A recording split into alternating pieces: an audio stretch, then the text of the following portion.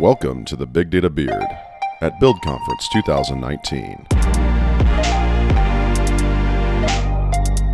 Hi, everybody. This is Corey Minton with the Big Data Beard, and we are at Microsoft Build Conference in beautiful Seattle, Washington.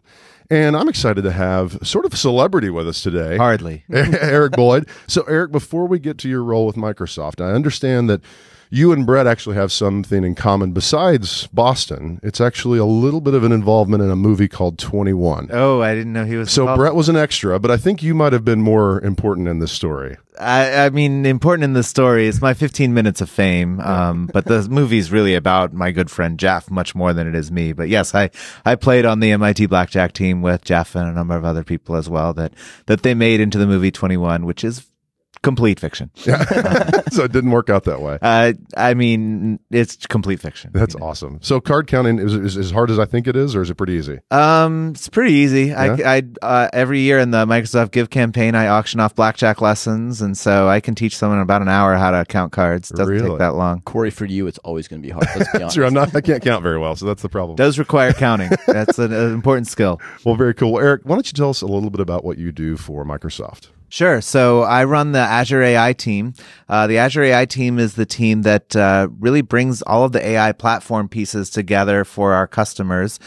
We started this team, really focused internally. Microsoft has been doing AI for a long time, both on the research side. We've been doing it 27 odd years, but internally for our internal customers like Bing and Office, and you really can't do those systems without AI. And so we needed to build the tools for how 1,000 developers can collaborate on a model for, the life cycle of an AI model, right? And what we're now talking about is ML ops. Like we've had to struggle with that for years. Mm-hmm. And so we built those systems internally, and now we're bringing them externally as a part of Azure Machine Learning to our customers. And we also, with that, provide a number of sort of high quality pre-trained models, again, that usually we've built for internal purposes. Things like if you want to do speech to text, if you want to do anomaly detection, things like that, we have a packaged, service you can just call straight off of that. Very cool. So the strategy started internal early, but give me a picture of what the general Microsoft strategy, when you talk with leaders around Microsoft, and Microsoft's a big place, right? And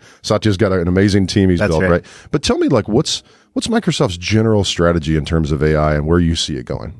I mean, what we see with AI is it really has a ton of potential to change each and every business. And so that sounds like a nice platitude. AI is going to change each and every business around the world. Well, it's big data again, right? The thing is, it really is. And so, we talk to all these different companies about their different use cases. And so, it could be like the way they're changing, like even internally at Microsoft, the way that we do our OpEx forecasts. There's an AI model that helps predict that. The way that we do scheduling of VMs in Azure, there's an AI model that helps predict that. And so, there are all these, one of the things that we really need to do is catalyze the imagination of everyone to say, where do you have a problem where you're using a heuristic and trying to predict something? Because AI is probably going to do it better than you. And there's even interesting, papers that have come out saying like database indexes would be better done with an AI model than using a B tree. And so that's pretty fascinating to think about. And so just really encouraging that. So in terms of our strategy around it, really it's been to say, let's create this culture where everyone really thinks about AI as a part of their product, a part of what they do. It's something, I worked on several years ago. I started in Bing and then I worked with the Office team. Get them to have a data-driven culture, make decisions based on data, have the right sort of data sets and be able to sort of evaluate, hey, is this product working better or not? And then from there, now that you have that, now you can go and build AI models to do really the things that Office is announcing in AI. Yeah. PowerPoint Designer, which I think is fantastic, is just sort of the tip of the iceberg from all the other things they can go do with that. So how do you spark that from a leadership perspective? How do you spark that imagination and creativity? Because I see that constantly where people struggle with accepting that AI can solve these problems. Yeah. What are some of the basics, the basic kind of tenets that you've used to spark that creativity, to spark the, move towards being a data-driven culture? Part of it is AI sounds scary, right? I have to go and build an AI model. I got to do, partial differential equations to back propagate through a neural. That sounds really hard. It's scary. It is. It's scary. I studied that in college and I don't want to do it anymore. I know, right? And linear algebra, that stuff seems really bad. Yeah. But it's really very, the tools can automate that. So, I think I make the analogy to hash tables all the time. hash tables are pretty complicated. There's a universal hashing function, and I got to deal with collision, and nobody thinks about that. They just use it. Yeah. And so AI increasingly is becoming like that. With Azure Machine Learning, there's automated ML, which takes basically all the work out of doing machine learning. And so as we start showing that to different teams and saying, here's how you can build a model, try it, and really just getting them over that hump of trying it, then they start to, find their own use cases and places that they can do things with. For sure. Yeah. So you have Azure Machine Learning, and then you also have cognitive services, That's which right. you talked earlier with the speech to text and some really cool things that came out yesterday that I want to dive into in a minute.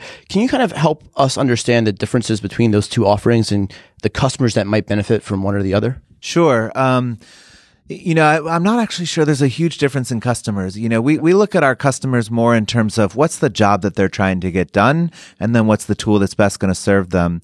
And so you could look at cognitive services and something like that and say that's going to be best for people who actually don't know how to build their own AI models because it's a pre-built model. But we've actually seen a lot of cases where some of these services are becoming commoditized, like take speech to text.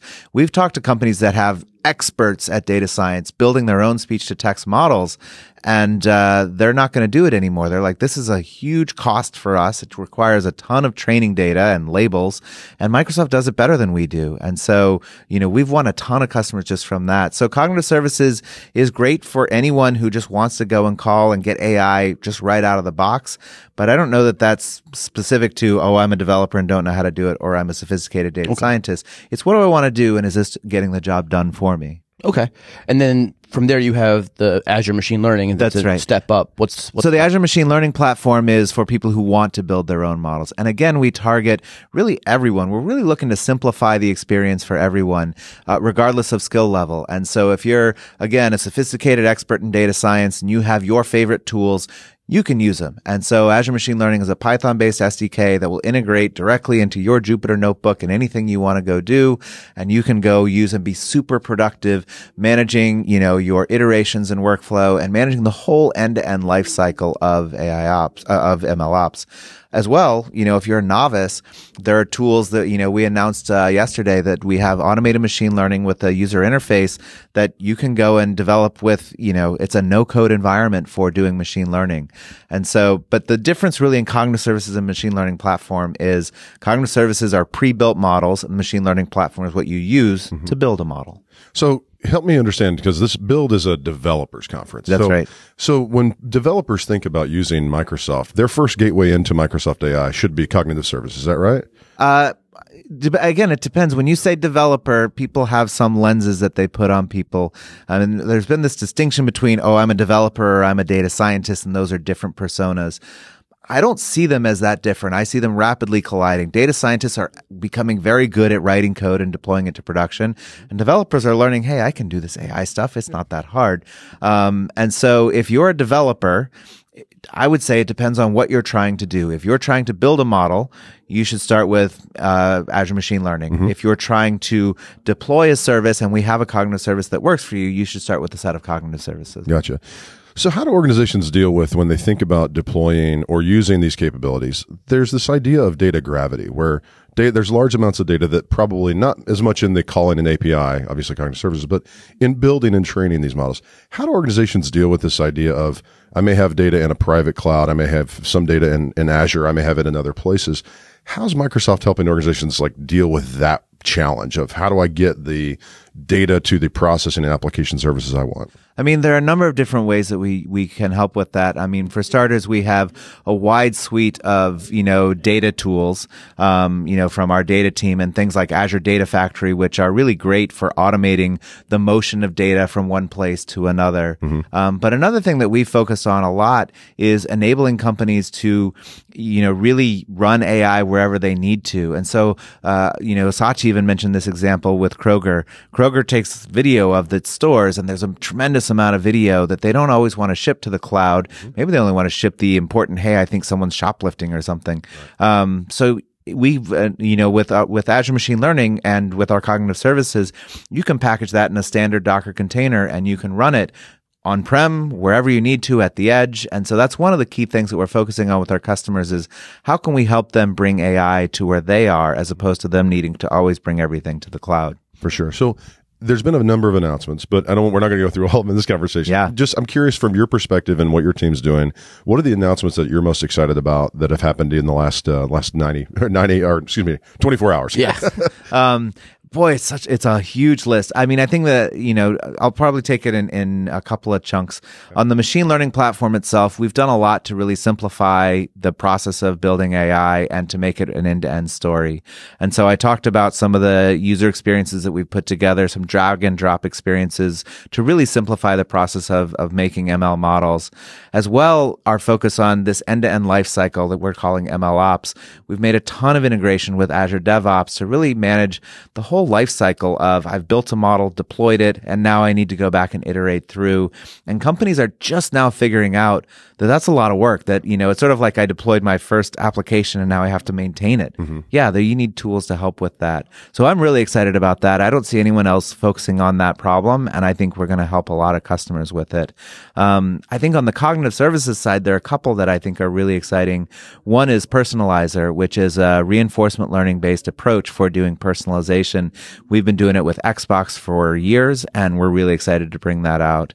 And another is Form Recognizer, which, companies have so many documents, and to be able to take those documents and turn them effectively into entries in your database, super powerful. So I think those are probably the highlights for me. Yeah, I like that one. I also like the ability to add more industry or company-specific data to create jargon for the speech to text. Oh, absolutely. I thought that was a really cool demo. I was really excited that at least 80% of the conversations yesterday had some type of AI theme or analytics theme to it, whether it was new products to help customers or just woven into the current portfolio. I also saw a lot of the customer stories being analytics or AI centric. Yeah. What was your favorite story from yesterday? Wow, gosh, there's so many stories. There were. It's a hard question. I have at least 5 or 6 that are mine. What would be a favorite? I mean, so I've worked a lot with Starbucks, and so the deep brew stuff that they have been working on, very exciting to see that really light up. And I think that's something consumers can really resonate with, because they can sort of see, this is something I can reach out and touch on a daily basis. Another, in my session, I did a demo with Fermilab. Fermilab is literally trying to figure out why there is matter and not matter, right? Why is all this stuff here? Yeah. Man, those questions are so fascinating. And so we work with them to help use Azure Machine Learning to produce AI models and to use FPGAs to accelerate the inferencing of it, because they generate so much data off those massive particle collisions at the Large Hadron Collider. And so they're just a fascinating customer. It's partly because I wish I was a particle physicist at their time. Secret wish. Yeah. I'm not sure I'm smart enough to pull that off, but it's really interesting. So very cool. So when you think about the next, call it 12 to 24 months, and what you're helping the broad Microsoft leadership team, but specifically around the AI platform, what's next for you guys? So what are you focused on in the next 12 to 18 months? Again, not on so much about product, but strategically, what are you trying to accomplish? Yeah, I mean, AI is still at stage 1 for most enterprises, for, even large parts of Microsoft. And so it's really helping understand what is it going to take to scale and grow AI to have the full impact it can have. And there are a number of dimensions that we're looking at it. Innovation is a huge one. This space is moving so fast. And there are new models where, some of the new most interesting things are either unsupervised reinforcement learning or these unsupervised text models. So now I don't need to pay for all these labels. I'm really just limited on how much compute I have. Right. And so in an age where Moore's law is starting to break down, what can you do to really go and accelerate that? So there's a lot of work that we're focused on there to help make sure we're looking forward on that. And, but then a lot of it is, continuing to simplify this and mature the tools that people are going to be using, because we see there's just so much more to be done with that. And, the great thing about Microsoft is we have so many internal businesses that, they're all at different stages of AI maturity. Some of them are super mature and they are pushing the envelope, and some look like enterprises that we talk to that they're just for the first time waking up about, hey, I should do AI. And we learn a ton just from working with each of those teams about what does it take to help accelerate? What's the journey sort of look like across the board? Yeah. So if you had to leave our listeners with your one single favorite reason why organizations should look to Microsoft as a partner in their AI journey, what would you say that is? I mean, we're trying to make Azure the best platform to build AI on. I think the reason why I'd say to choose us is we're really focused on helping make you productive regardless of where you are in terms of your ability. We've had the privilege of working with thousands of enterprises, and so we know what it takes to help an enterprise sort of get on board. And then we're the trusted platform. We have the most stringent privacy controls and the most compliant certifications of any cloud platform out there. And so, if those three reasons aren't reason enough, I think we got you covered. I dig it, man. Well, Eric, it's been super fun talking with you about all that you're doing to bring what Microsoft's been doing for 25 plus years and using AI to make your products great, now accessible to developers and business users alike. We've learned a lot from our guests about big data, but now it's time to get a bit personal. In a segment we like to call Rapid Fire. Pew, pew. So here we go, Rapid Fire with Eric Boyd. What is the latest great book you read that you'd recommend? Oh, God. I read The Maze Runner most recently. It wasn't great, but that's the last book that I read. That's good. All right. So if you get to go on stage and if you got to pick the song that played as you walked on stage, what would that song be? My phone just started playing The General, so that's probably the one that I would have to have. Excellent. All right. So what piece of technology is currently making your life worse? What piece of technology is making my life worse? The home audio system I struggle with all the time. Yeah. It's this old, complicated system, Elan super integrated. It's terrible. I hate it. Home audio is a pain. Do you get a chance to binge on any shows, and what are they? So I just finished rewatching Breaking Bad. Okay. I'm not hooked on Game of Thrones, and so I've been deciding if I should pick up that bad addiction or not. You should. I have enough bad habits. I'm not sure I need another. There you go. And then final question, what's the next really interesting place you're traveling to? We're taking our kids to Europe this summer, and we're going to do a bike trip in Italy, which I'm super excited about, although I'm a little out of shape, so I have to train because it's in the mountains of Italy.